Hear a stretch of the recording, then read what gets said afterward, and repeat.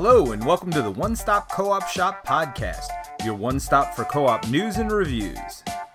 This week, Jason Perez is here to entertain you with some more shelf stories.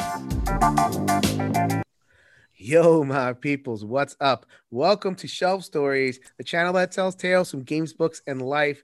I am your host, Jason. Thank you so much for stopping by for this latest episode of Chat with Friends. This series where I just invite somebody on, whoever is interested, whoever's interesting, and a lot of it's Twitter. As much as I try to cut back my Twitter usage, every once in a while something happens. And so there was a thread that was posted on Twitter recently by my friend over here. I've used this opportunity to get to know him, and we've been talking before the channel, before the chat, having a real good time. You know him as the Space Biff. He has a very, very prominent blog, so prominent that a lot of board game designers are like, I hope that I get my game lit up on the Space Biff because that is a marker of that I have arrived. He has that much notoriety in this space. So that he is a very interesting person. We wanted to have him on for a long time, and we finally made it happen. We're going to talk about content. We'll talk all about that. But first, let me introduce Dan Thoreau, the Space Biff. Welcome to the show. Hey, thank you so much, Jason. This is exciting. All right. I'm so excited. It's like I'm knocking off all my board game celebrities, man.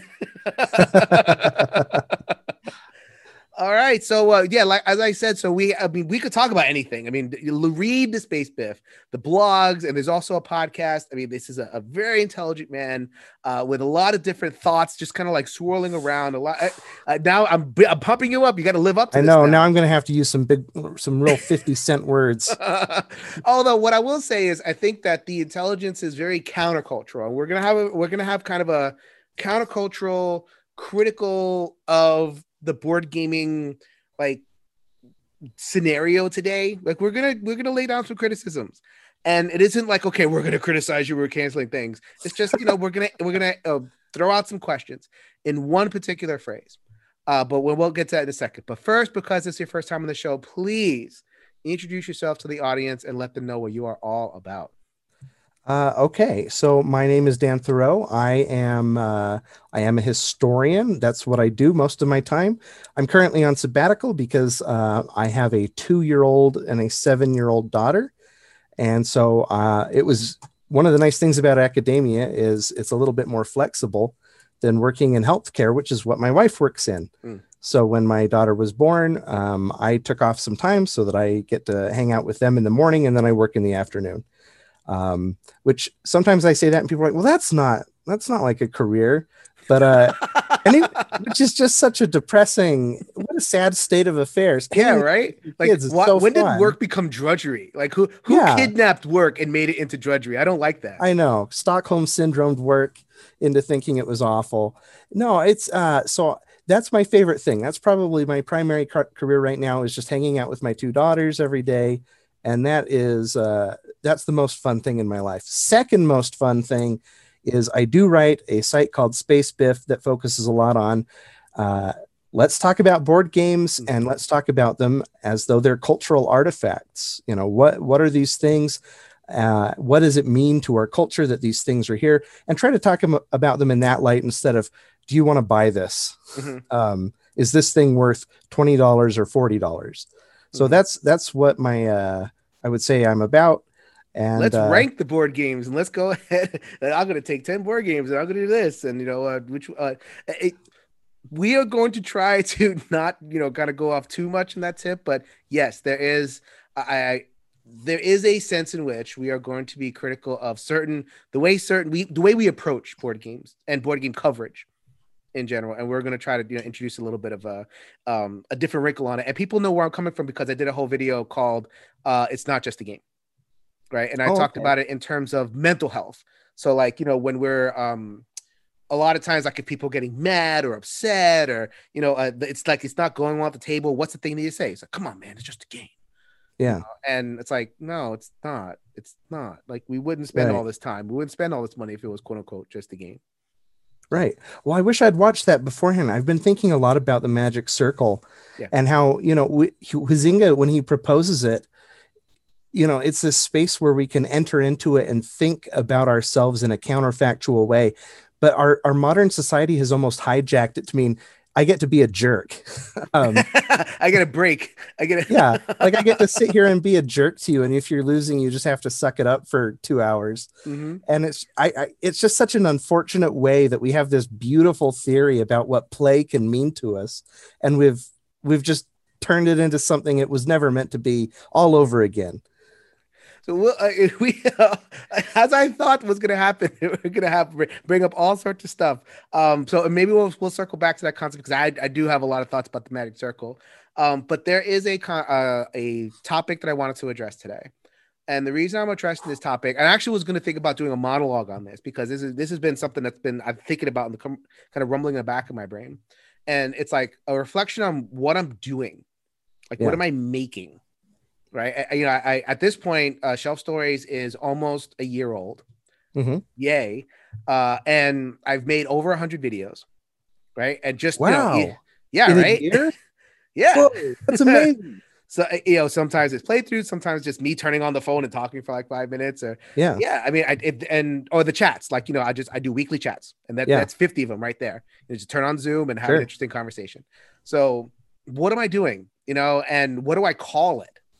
And there was a poll recently on, I forget exactly which one of the groups it was, but it was a Tim Vernick, who works with Thunderworks, was saying, okay, what do you call yourself?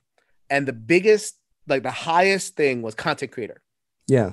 So like there's a bunch of options: media and reviewer, and or whatever, video photographer. There are these different options, but like content creator was the top one.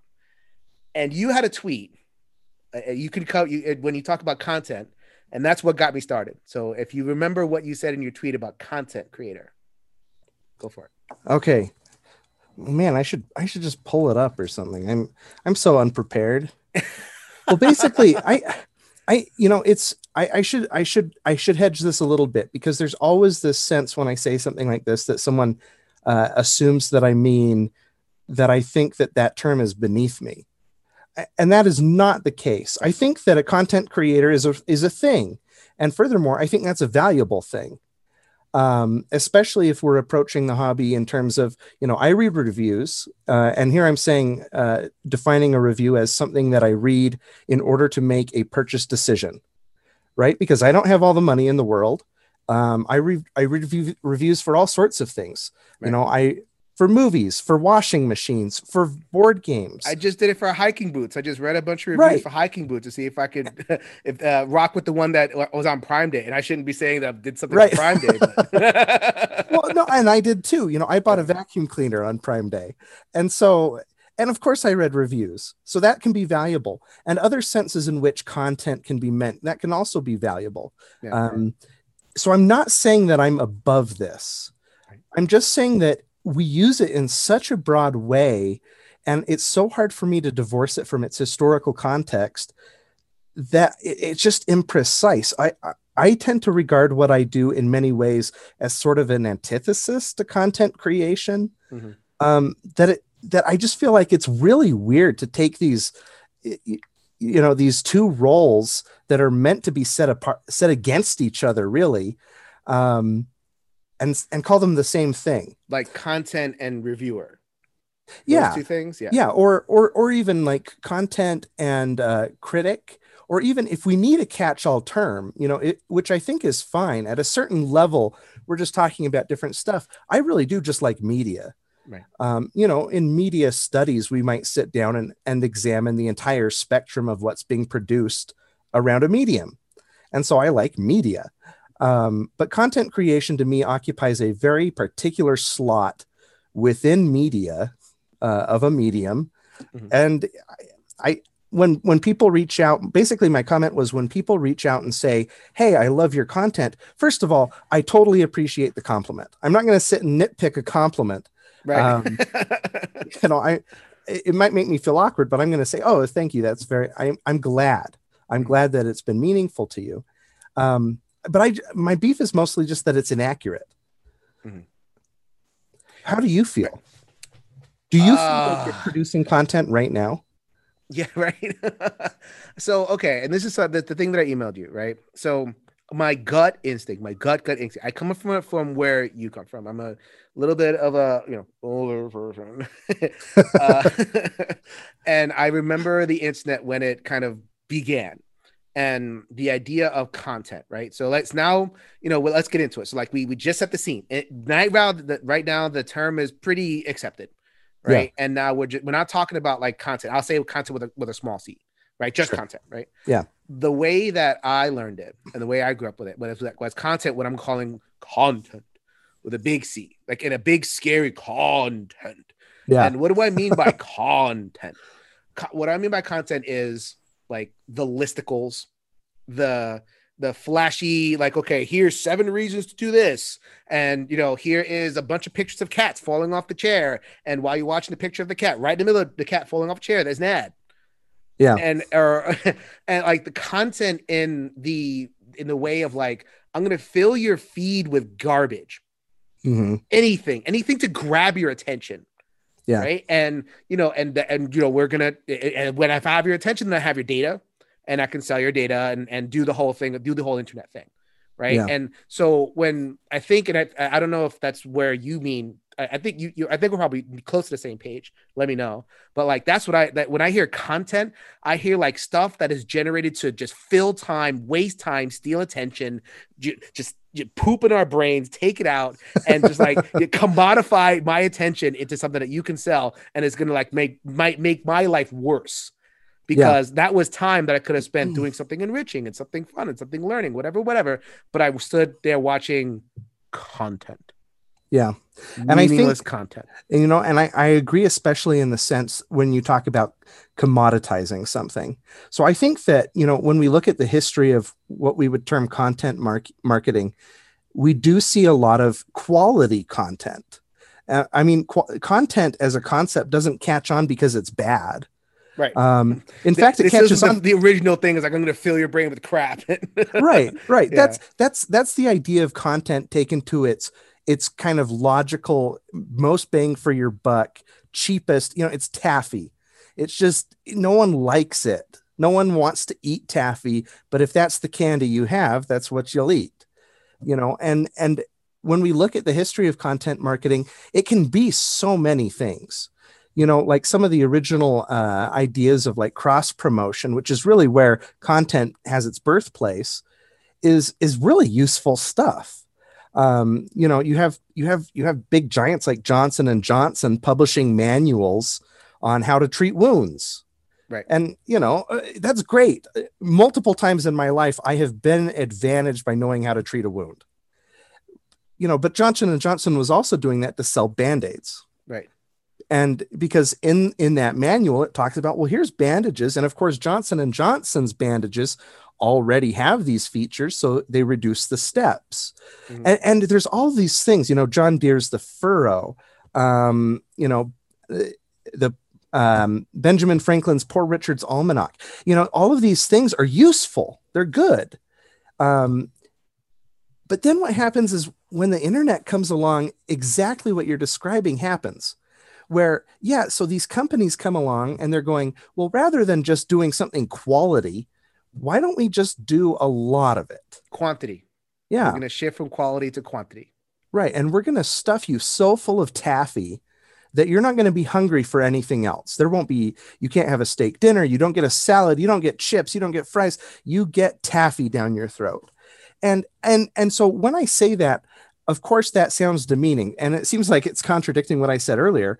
I think that there are a lot of people who don't realize they're making content in that sense, that they are basically working for a publisher in this industry to sell board games, and that there's an expectation that the content you generate is therefore going to be positive. It's going to be fluffy. It's going to be kind of lightly humorous. It's going to be appealing in this superficial way without really saying anything. It's meant to fill you up. Now, that's, of course, not true of all content. Sure. But it's true of a lot of content. Right. I think, okay, so I don't want to be really clear. I think we're trying to be careful here because we don't want to say anything like bad, Right. about the people I that don't are want to be actually like, making stuff. right. And I don't want to right? be like, Rado makes empty content. Yeah, empty calories, Rado. I know you're watching, Rado. I'm calling you out, watching. Rado. That is not what I mean. And I think there's some wonderful stuff going on. Right. I think so maybe it's like this. So it's like, okay, you have a bunch of people. And to me, like, having done this and how hard this is or can be, like, anybody who sits in front of a camera and makes something and has like an audience is like, to me, that's pretty valuable. And I'll talk to that about that a little bit later. But like when we make the thing, then we put it and we post it, right? And we post on YouTube, or you post on your blog or whatever it is. Then it enters like a kind of a capitalist bloodstream. Yeah. Right. And then it's that process that turns our productivity and our creativity into content. Yeah. Is that a fair way to kind of think about that? Yeah. And that's what I mean when I say a lot of people are producing content sort of unwittingly. I've done the same. I've written, especially in the first years when I was writing board game reviews before I had a clear idea of what I wanted to do, whenever you start doing anything, what do? You imitate, right? And so there were a lot of forum reviews, reviews didn't tend to be negative. And I did the same thing. And I shouldn't blame that entirely on imitation. It was also just me, coming into the hobby and not having developed a sense of taste, not having played enough stuff that I'm like, oh no, this game is garbage. I was just happy to be playing a game. And so, of course, I was writing positive coverage for it. And then, of course, that immediately gets picked up. It's being shared by the publisher. And none of that on its own is inherently bad. It's that entire ecosystem that really leverages that and it reduces you from here's a work that somebody spent time on into here's this disposable thing that's just kind of flitting past your eyes, like a dream in Willy Wonka's weird boat ride cavern. It has no meaning anymore. Right. To describe like the process of content, right? So like when we take what we produce and it becomes content, right? With a capital C, content. And the reason I'm using capital C is I highly recommend, and I mentioned this to you, Bo Burnham's Inside. Yes. It is a wonderful Netflix series, and he is a biting critique of a lot of things, but one of the things he talks about is content. We have mountains of content. And the point of the movie is that his life is empty because that's what what is content. Content is designed for quantity and it's designed to grab your attention. Yeah. Right. And you can't get enough attention. And that's part of that. That's part of the deal. So then when you putting out a creative thing, and we'll talk about like what makes a thing meaningful, like in a little bit, but like this is what happens when you sap the meaning. Yeah. Right. And you put it into like the capitalist bloodstream. So it's like, it's floating. It's almost like, these wonderful little like tributaries, and they're kind of flowing into this big river. And full disclosure, like we're I think neither of us are like huge fans of capitalism, and we have our own criticisms of what's going on. Yeah, and this is one of those things where I feel like I have to measure my words. We're just I'm such not a fan of this sort of lurching capitalism that refuses to examine itself. Right. Yes. Even Adam Smith, when people are like, oh, Wealth of Nations explains all this stuff. And I'm going, you need to read Wealth of Nations. Mm-hmm. It is not talking about this. Right. It's not talking about as like an article of faith almost. Like it's become kind of a religion of like the market will solve things and like just put it in the market and things will kind of work out. It's like, how is it going to work out? What are the mechanics of it? What if it doesn't work out? What are we going to do then? It's like, oh. Well, and it's been sort of co-opted into this weird way where I'm supposed to believe that the levers of the market should never be touched by an outside force. That's really not what Adam Smith is saying. Right. And, he when he's writing Wealth of Nations, I mean, many people forget that it's basically published on the eve of the American Revolution, in part because of a mercantile system that's being abusive and has a bunch of enforced monopolies. Mm-hmm. Those monopolies don't go away on their own. They're broken up. Right. And so when people bring this up, it's just, we have this capitalist system that I wish we would, if we're not going to do anything to change that system, it's not going to improve. Or at least question it, or at least like Right. problematize what's happening. So like, yeah, this is what happens when I invite a historian on the show. Well, it's just, the context in which something was written or created, I think is so important to what is it actually saying? Well, it's saying more than the text. It's responding to arguments in its day. And the same is true right now, right? I mean, like, so right there on your shelf, you've got Space Alert. Space Alert makes so much more sense when you understand kind of this post-Soviet context. Yeah. That it's basically what would have happened if the Soviet Union had won the Cold War. Well, instead of Star Trek, you get kind of this dumpy, mass-produced future. And things like that, I think, really enrich our understanding. But there are so many forces pushing against that enriched understanding. Right. That's just tragic, I find. And that's what we're talking about. Like, we're talking about that the commodification, the contentification, right? And we have to be very careful. I know people call themselves content creators, and that's the context. But we're talking about this other context in which we understand content. I think it's getting lost. Like, I think it's getting lost when we just call ourselves content creators to kind of call it a day. Like, it might be a little bit of a problem, because it's like, I really in my gut or like you asked me before, am I making content? And like there's a little part of me that's like, no. Right. No. Because it's, it's happy and meaningless and everything. But like, we have to be careful that when it's entering into that capitalist bloodstream and that marketing bloodstream, like really we're critiquing marketing. Yeah. And I know you have a lot to say about, like, when it comes to like the marketing end of board games and all that. Well, and that's one of those things that I have been really surprised at how much trouble I've gotten in for just, I wrote an essay a little while ago, and I think this is maybe what you're alluding to, entitled "The Price is Wrong," where I just wrote about, I think that it would behoove critics and reviewers to consider not talking about price. Right. And I used some pretty strong language in there. And the reason I did that, a few people have correctly identified that as a bit of a rhetorical tool. That yes, I'm speaking strongly. And the reason I am is because the default is to have commoditized board games so fully that there's no other way to have that conversation than by shouting. And so for me, I pointed out that to me, a board game should not be its price. And to say, well, a board game, but we have to buy board games, except that captures such a small slice of our experience. In fact, I would argue that the vast majority of people who play board games aren't the ones buying the majority of board games. Mm-hmm. So in my group, I am the only one who actively purchases or is sent board games.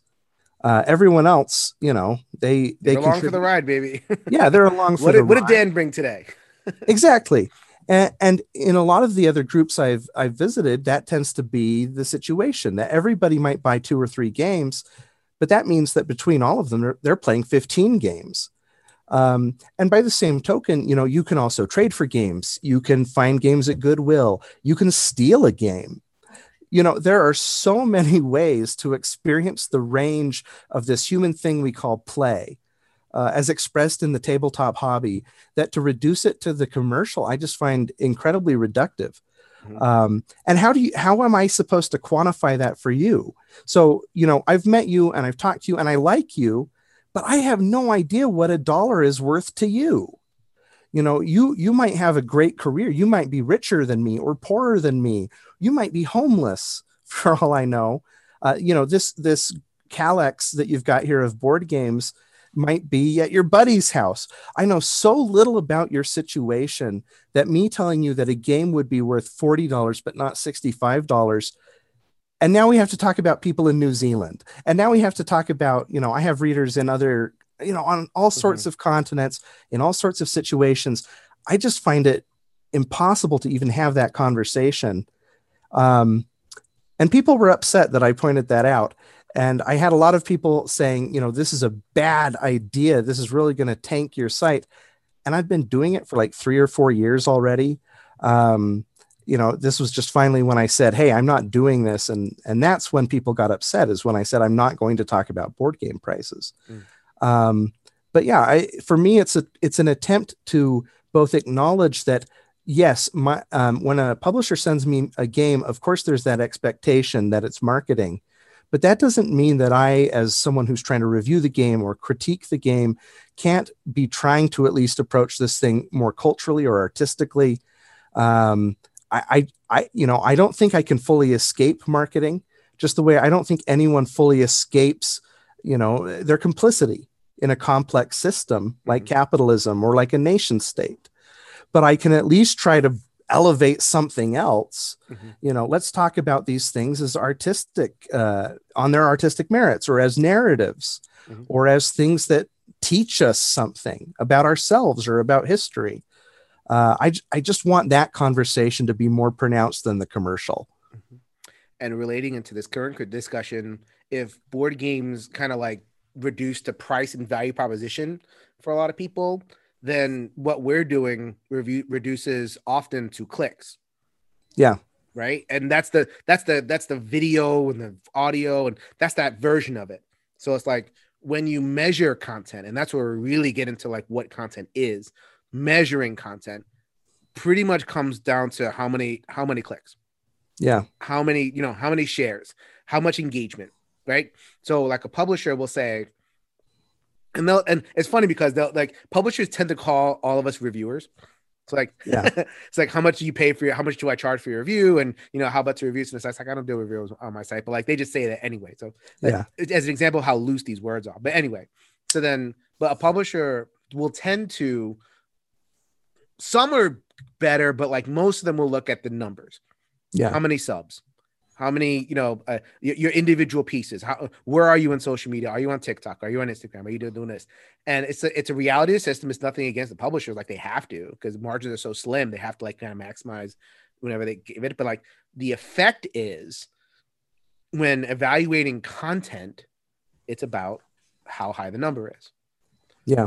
It's, with the algorithm, like who sees this thing, the higher the number, the more likely that person is even going to see it. Right. Yeah. So then and then when we get into that mindset of like, okay, now I'm producing content with a big C, right? And now then it becomes a numbers game, or it can be that's the trap. Yeah. And so how do I do things like that's happened in my podcast before? So it's like, oh, wait a minute. My podcast, the bigger numbers were for top 10 list. And for the longest time, I resisted top 10 list. Then towards the end, I'm like, you know what? Screw it. I think I ended the run of the podcast in like 10 straight top 10 episodes. Yeah. I just wanted to end it on a bang. and it's you ended with your best numbers ever. Right. And then it's like, so we want to say like we're artists, we want to say we're creative, we want to say, and we do whatever, but there's this constant pull, right? And that the constant pull towards like quantity and measurement and engagement, and that's the language to me. Whenever people talk about content, that's what it triggers in me. I'm not saying it needs to trigger that in you, but I wanted to take this time to really reflect and say, I want to at least have that conversation. Yeah. Of the engagement and the numbers, and it's like, that's what calling something content means. And it's like, oh, let's really unpack this and really really consider whether we want to own the full availance of what that word means. One of the things that I think is the case is that it's so easy to look at those things and become cynical. Like, so on your recommendation, I watched Inside by Bo Burnham, and I'm glad you recommended it to me because I loved it. And of course, there's this irony at its heart, right? That Bo Burnham is producing this thing saying content is empty. And here it's probably like the most popular thing he's ever done. Is he deriving satisfaction from calling his work empty if that's his work? And I think that we see something similar in a lot of great work, that there are commercial restraints and that often there are paymasters, and there are, you can't fully escape it. Right. So it's easy to become cynical, right? But I think it's actually very useful to look at those things and recognize that often that tension is where very good art comes from. There's kind of that old truism, and I don't know how actually true it is, but how do you ruin like an artist's next work? Give them an unlimited budget, unlimited time, any actor they could want, whatever. And instead of producing something lean and meaningful, they create this like bloated mess. And I can't help but think of like when Arrested Development moved to Netflix. Yeah. And suddenly like they had all this money and time and they didn't have to be 22 minutes long. And I was watching it just like bored. Right. And I think that's true. I think that tension, that kind of forces us to try to rise above it, the commercial concerns, despite being bound by them. That's an opportunity. But it's very hard to labor under those constraints and kind of keep perspective. Mm-hmm. Yeah. And keep a sense of quality. And so like, I've been thinking a lot, and before you even posted a tweet and everything happening, I was thinking of a lot of like, okay, what does it mean to produce something meaningful, right? Because that's what I ultimately Shelf Stories, so I put my gaming stuff on other channels. Like I work for the Dice Tower, I work for the One Stop Co-op Shop. I'm gonna put like stuff on the table that's gonna be for those things. I wanted to keep Shelf Stories, this channel, as like my outlet to talk to people and connect with people and produce meaningful content, right? Mm-hmm. I have no other word for it. Like what, I'll say meaningful media, right? Sure. Meaningful media. And what do I mean by that? I mean like stuff that is, like makes people better by thinking, or by kind of like opening some minds, opening some pathways, or connecting with people. Just the raw act of connection is a meaningful thing. Getting the comments and talking and people seeing my face and everything, that's meaningful. And the third thing is just something that stands on its own artistically as an aesthetic experience, without function. So like there's a part of art that can be very functional. It's like, it does this and it does this, but there's another part of art that is just like, it's there. Enjoy it. Yeah. Does it make sense? No. Sure. Does it do anything but give you a laugh or make you feel something? That to me, that's meaningful too. And it's like, if you're on that spectrum of doing one of those things, or maybe in the best thing, multiple of those things, then you're doing something meaningful, right? And that's what I really try to go for. And my struggle is, how do I continue to produce what I consider meaningful work and just inject it into the bloodstream of content and not get kind of lost in, because I'll have certain videos that just go viral. Usually it's when I respond to some like creator who did a faux pas, who did a cultural faux pas, and I'm responding to, because the people who are following up on that. But that's content too, because it's attention grabbing. It's there's a person responding, and I try to respond meaningfully, but like I'm entering the bloodstream of there's a fight, right? And that it messes with me. It's like, I'm trying to make something meaningful, but am I following this? And is it tempting me to kind of continue to respond and shaping my content in certain ways? I don't know. Yeah. What do you feel like would persuade you that what you do is meaningful? I mean, so there's a difference between stuff that you watch and stuff that's worth watching, right? And so content with like a big C is like stuff that is watched. And like every single thing that I make, I want to be able to say, even if it gets 15 views, it's worth watching. Even if it doesn't grab somebody's attention, like it grabbed my attention, the thing that I made. And I know if it had a bigger platform, because there's some people that can like, they're so big, they can like look sideways and they get 50,000 views. Yeah, right. So like, and so like I have to kind of say that to myself, where it's like, okay, look, I can't care about the views. I have to put stuff out there that is worth watching. And for one of those three reasons, because it's art, because it's a piece of art, because it's connecting with people, or it's just like something that makes people think and, grow in some way, informs them in some way.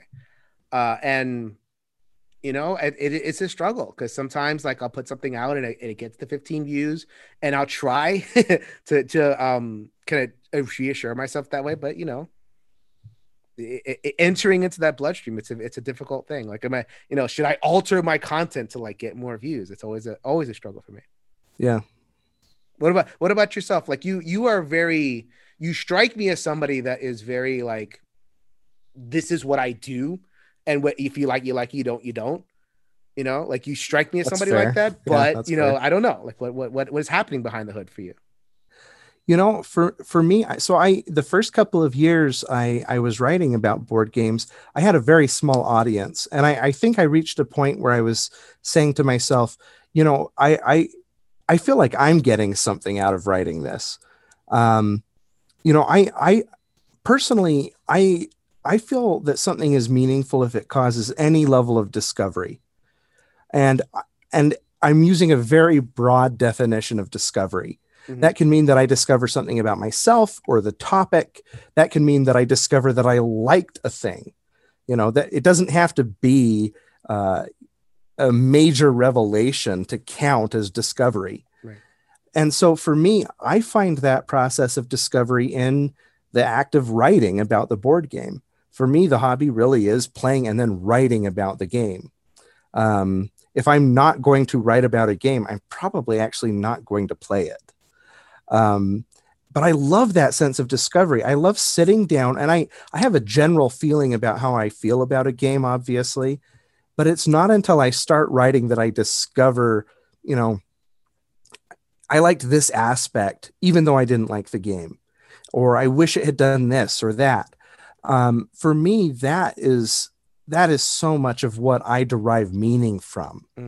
And I hope that other people, when they read my writing, I hope somebody gets that out of it. But it's true that, yes, I tend to be a little, if someone doesn't like what I do, I'm sure they can find something. Mm-hmm. I loved that line from Welcome to the Internet, where if none of this interests you, you'd be the first. I'm not for everybody. I'm not going to try to be for everybody. I'm for me. Right. And I think for me, on Shelf Stories, I want people to make critical links. Right. Mm-hmm. That at the end of the day, when I do my monologues and when I do these things, I want people to think of something a different way. So I guess along the lines of what you're trying to do. And when I mentioned the other stuff, like, there are people that kind of emphasize other things. Right. So like I follow Paula Deming, she's We'll Watch It Play now. And she did like this today. She did this rap. It was like a ABC board game rap thing. It was silly as hell. it was like, it theoretically could be like considered kind of vapid or whatever it is, but like from another angle, she's doing art. Yeah, like it's art. She's changing the paradigm of like how we engage in board games. Her and or like Katia Howitson, she did the board game Mosaics. I don't know if you've seen those online, but like she takes the pieces and she makes it like the different things. And to me, that's also meaningful for them. Yeah. And there's so many people doing so many meaningful things. Mick and Starla from our board game family, their thing is connection and connection with diversity. That's meaningful too. So there's a lot of different ways which we can define meaning. Right. And it's like, I guess it does make me a little bit sad to put the content blanket over all of that. Yeah. And even though we do need a catch-all term, maybe media is that catch-all term, but like the fact that we're putting the content catch-all, and because we might know what we mean, but I have a feeling that there's a lot of people out there that are like they're going to look at Paula, you, me, Mick Starla, and just look at board game people. Yeah. That's what kills me. The idea that like that word can enable somebody on the audience end that's like way removed. They're not on Twitter. They're just like kind of following in, and they see all this wonderful diversity and they just look at it and go, oh, they cover board games. Great. Yeah. And it's one sheet covering it all. Right. Yeah. And I am a linguistic descriptivist. One of the things that I think it was Suzanne raised the objection that younger people have a different view on the word content. And you know what? Fair enough. Words get reappropriated all the time. Like I totally get that. Yeah. And that's not a big deal. Like I said, if someone says, "Hey, I love your content," I'm not going to like, oh, how dare you? I'm not going to retire to my fainting couch. It's all fine. I appreciate the compliment. It's just that I'm picky about words that I use. And if other people aren't as picky, I'm not going to argue with them all that hard. unless they use bespoke incorrectly or something. I don't know. Like the trying to be intellectual word and it just kind of falls flat. Yeah, yeah. I guess like, so this happens, so every once in a while. So like you get like a post on, on Twitter or on Instagram or something like that, where people are trying to like they'll post about like, getting burned out. Right. Yeah. They get, it's burnout. I don't know what I'm doing. And to me, like the major source of burnout is when your art and what you produce get caught in the content trap. Like I have more review copies than I can play or I want to play, or I have a thing that I do, but I'm no longer in discovery mode with the thing that I do. I just kind of do the things. It's the same segment. It's the same that people expect it. So it's like, oh, when you change, people are like, well, what are you doing changing it? Like my old podcast was a solo games podcast. And whenever I would do like, towards the end of the run, I did like other stuff. I'd always get pushed back. It's like, wait a minute, where'd the solo game go? Is that coming back next week? Oh, Jesus. So that's why I built the channel to be kind of more, this channel to be a little more open, but like it becomes this, and I don't want to like say bad things about the audience, but I guess it's like the consumer mindset. Yeah. That I'm talking about a little bit more, where it's like, you have your audience, but the audience there's expectations that built into what the audience is expecting. And then the content creator, the creator is falling into those, okay, I have to, the quantity trap, I guess. Right. I'm loving what you're saying, because it's one of those things where a lot of people have reached out to me to ask about burnout. Yeah. And, there are some absolutely wonderful voices in this hobby that are no longer creating whatever they were doing, content or media. And a lot of the time, sometimes it's something yucky like harassment, but a lot of the time it's just burnout. They got tired of making it. And that's an insightful point, Jason, that I wonder if, when are you really doing what you want to be doing, or are you doing it out of some sense of obligation? Because when people have asked, well, have you ever felt burnt out? Well, sure. I mean, obviously there have been times where I've been tired or not as zoned in or whatever, but for the most part, no.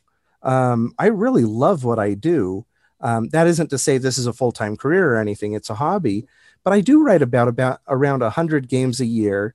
And no, I don't feel burned out. I love it.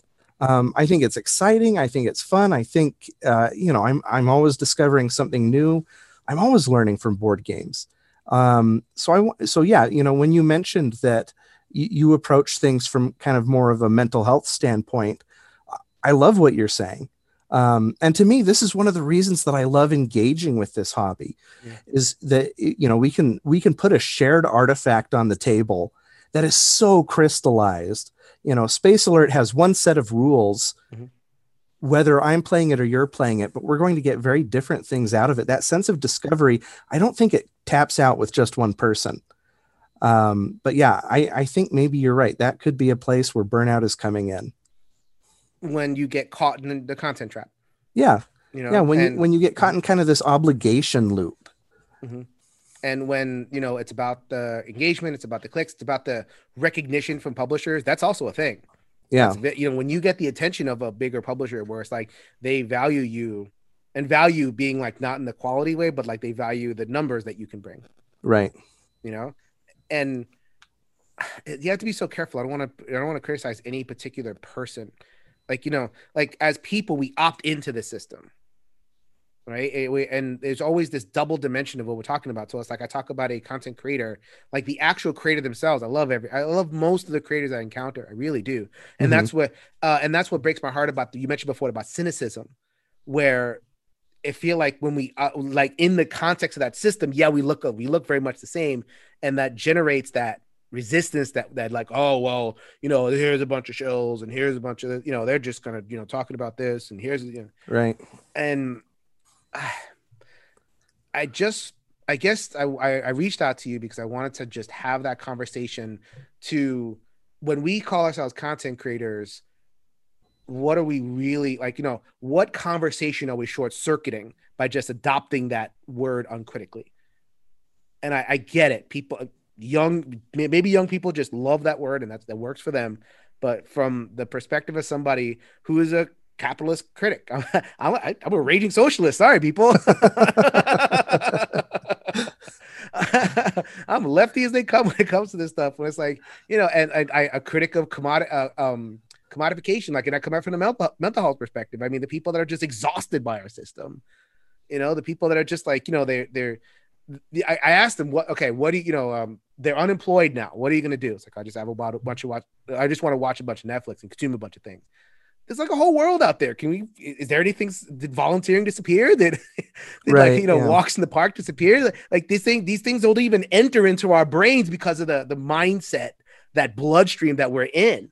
And I feel like board games are a part of that. And you've triggered that in your writings. And it's like, that capitalist system, it's definitely kind of leaching out the color from what could be these amazing experiences and these amazing creators that are making amazing things. Yeah. To me. So I just wanted to have that conversation. I just wanted to kind of like unleash, like lift the cap off of. Yeah, sure. And okay, we make content. Well, let's really unpack what that means. Right. Yeah. And it's a hard conversation for me to have because, I find that a lot of people seem very certain. I feel like I don't know anything half the time. When you talk about this kind of this compulsion to consume, this is something that, I have some younger cousins who are more in the TikTok generation than I am. And I'm just blown away by the degrees of depression that they're feeling. Now, I'm not saying that I have no idea if there's more depression or anxiety now. Oh, I know. Yes, it's way up. Okay. So, it's way up. No. I mean, we're talking like in the teens in terms of percentages, up, 14, 16, 18%, depending on the demographic, and among young people, and especially among young women, spiking, like really spike, because, the images of like, you have to be this interesting, you have to look like this, and you have to, and all these things, like the anxiety's up, depression's up, self-cutting, self-harm up, suicide up. I mean, all that stuff is up because I know this is like kind of beyond board gaming. Like, I'm not blaming board gaming or board gaming consecration or any of this stuff, but like, this is the bloodstream in which we are entering when we choose to say, I'm creating content, when we choose to create content and put it in that bloodstream. Right. That's happening there. Where I'm coming from is I do work with some young people, but it's always but they are very explicitly at risk young people. So to me, just everyone is anxious and depressed. So I can't gauge like the mainstream, is it more or is it less? And growing up, I was very anxious. And so to me, that's just the water in which I swim. Right. So that's interesting to hear from someone with more experience that those are going up. So do you feel like there's something we can do to be part of the solution, to add meaning to something that is otherwise maybe just zero, empty carbs? Yeah. I mean, and that is, make meaningful content, approach content with intention. Like you mentioned before, like, when you first joined, it's like, I love board games. Right. And so you come in, you love board games and you want to make the content, and that's great. Like, let's do that, do your thing and produce your blog. And, even if you imitate, even if it sucks, I think it was We're Not Wizards that kind of very off tweeted thing. Your first podcast will suck. Your first, right. Suck, your first video will suck, but it's okay. Yeah. It's okay. After you get past that initial thing and you have either a following and you have that momentum, then I think it becomes important to really get in touch with your mission and your intention. Like, what is your intention with making this? And I don't know, I would like to invite people to, maybe the intention, the quantity stuff, is the intention the attention of publishers, of people, and that rises above as numbers rise? Or is the intention to put something meaningful in that broader sense of the term? Is the intention to, in my case, make people think, in your case, inspire discovery, in Paula's case, make people laugh and, make people think differently, and different, there's all sorts of ways in which people have meaningful stuff, but as long as it's done with intention and not just like, because that's what content is trying to steal. right? Aren't they trying to steal our attention? Aren't they trying to steal our Right. attention? Yeah, I think there is that dimension to it, right? Like You let's know? take what it is and turn it into an infomercial to ship more product. Right. You know, and once we've given in, once we've given them our intention, once we've given, like we define our attention externally, like they won. Yeah. And that system, whatever that system is, has won. And it's funny to think of it like, you know, like board game publishers. Like it's so funny because like I know some of them. They're real people. Yeah. Like, you know, like AG Porfirio, Van Ryder, and Sarah from Renegade, and all these. I know these are real people that I've broken bread. Frank West, you know, from City of Games. These are all like really cool people. But it's such a hard thing because, you know, there's that other layer where it's like, oh, I'm creating value. Yeah.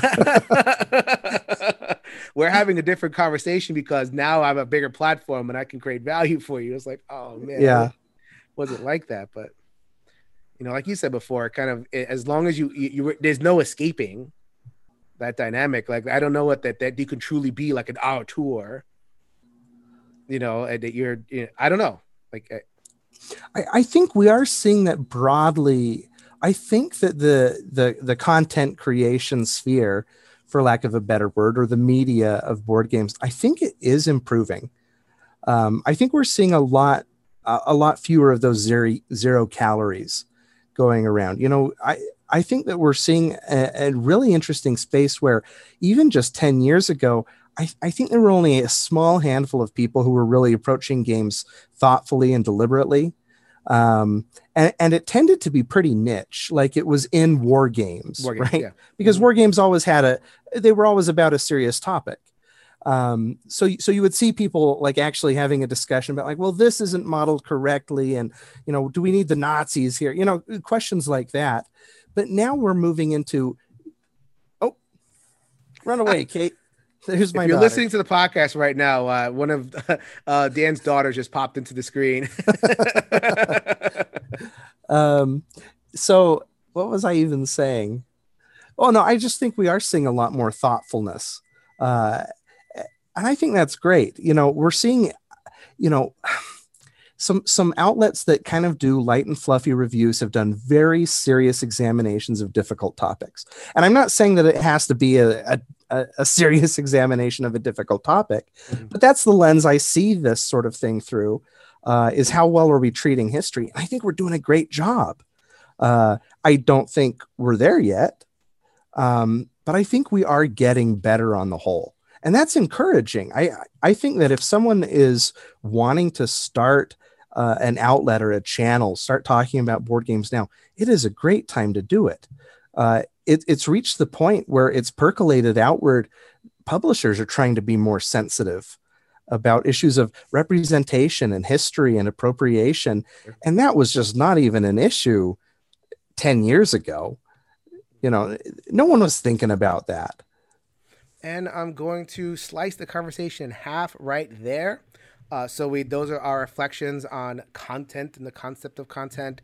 And then we get into a separate discussion, which I'm going to turn into a separate podcast on previews and, you know, assessing previews and, you know, paid previews and, you know, more reflective, hopefully deep thoughts and things that give you out there something to think about. So like I said, going to end the episode right here. Please stay tuned for the episode next week, which will be more with Dan Thoreau, the Space Biff. So if you could change your mind, you could change the world. So until next time, hey everybody. Hello and welcome to the One Stop Co-op Shop podcast, your one stop for co-op news and reviews. This week, Jason Perez is here to entertain you with some more shelf stories.